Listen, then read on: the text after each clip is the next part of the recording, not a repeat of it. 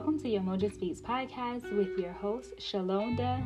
This is a conversation about trauma and how it impacts our personal development journeys, taking accountability, and uncovering how foster care and the relationships that we had or didn't have shape who we are and who we will become.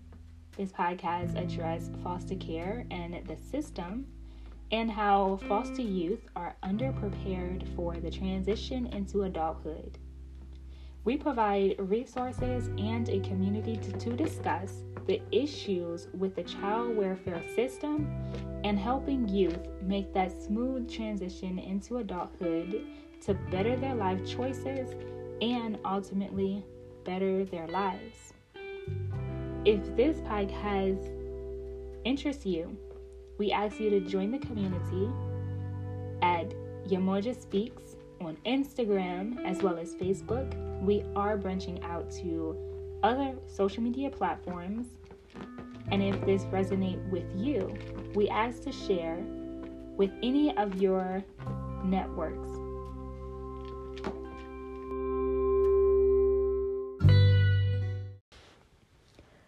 So I would like to kind of give you a sneak peek for a poem that I was creating. And I want to relate it back to the previous podcast, which we discussed about control.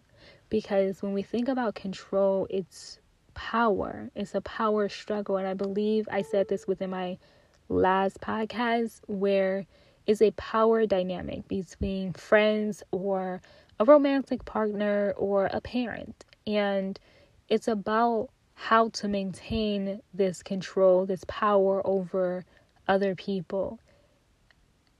And so I was driving and I had this overwhelming thought. And usually when I drive, I'm just, driving to whatever destination and I get all of these thoughts and they're flooding my mind just randomly. And at this particular moment, I decided to create a poem off of the random thoughts. And I thought that I would give you a sneak peek because this podcast discusses how we look at our trauma and do something with it, transmute it into something beautiful and come out on the other side and say, yes, that's my story. That's who I was. That's where I lived. And I no longer stay there. I am no longer that person. And now I feel grateful to have gone through that experience and now be where I am now in my life and be going where I need to go within my life as well. So I want to share this poem and I'm super happy. But I will say this, I do not know this poem, so it may sound like I don't know it because I'm not feeling it, right? Because I created or wrote this poem. It is unfinished, but I wrote it roughly a couple of days ago and I have not looked back on it, read over it within a couple of days. I haven't read over it within a couple of days. So, the poem is called Dear Grown Little Girl. Dear grown little girl, whose heart was set ablaze by the very first guy who was underprepared for manhood, let alone the role as a dad. Shout out to the grown little girl who played victim so a man could be her superhero. Yet she becomes his kryptonite, weakening him to his knees so he remains distant. Her silent cries goes unnoticed as the unanswered dad signal becomes her reality. Internal conflict clouds her judgment, mistakenly seeing the villain as her savior. He inflicts pain into her for his personal enjoyment until she becomes his Harley Quinn. Her childish disposition stems from the broken heart in her childhood.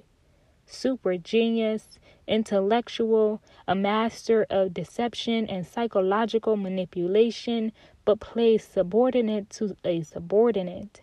Tragically, tragically not living up to her potential because she hides her talent.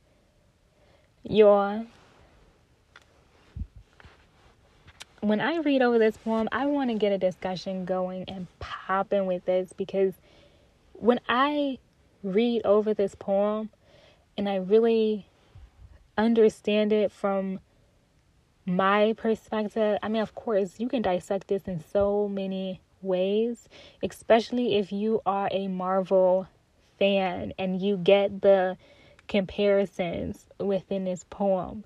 But just dissecting this as the writer, I am completely shocked. Like, I didn't really think of myself as a genuine, really good, amazing writer in terms of poetry. I can write. I went to school for communication, and so analytical writing is different from creative writing. And I thought that I had some really, hitters when it came to certain poems or pieces.